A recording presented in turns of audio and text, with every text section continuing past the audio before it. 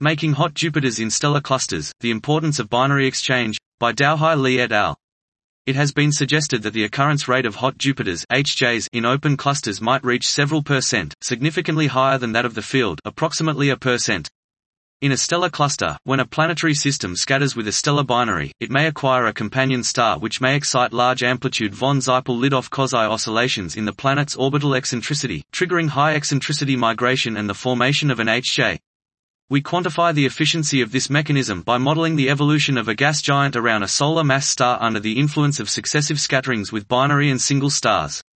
We show that the chance that a planet in 1-10 becomes an HJ in a gear in a cluster of stellar density n equals 50 pc3 and binary fraction Fb in equals 0.5 is about 2%, and an additional 4% are forced by the companion star into collision with or tidal disruption by the central host.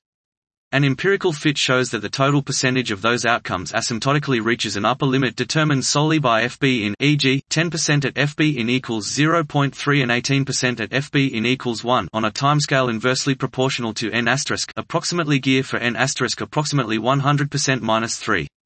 The ratio of collisions to tidal disruptions is roughly a few, and depends on the tidal model.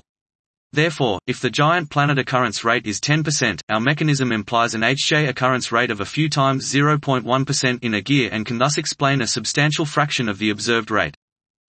This was Making Hot Jupiters in Stellar Clusters, The Importance of Binary Exchange, by Dowhai Li et al.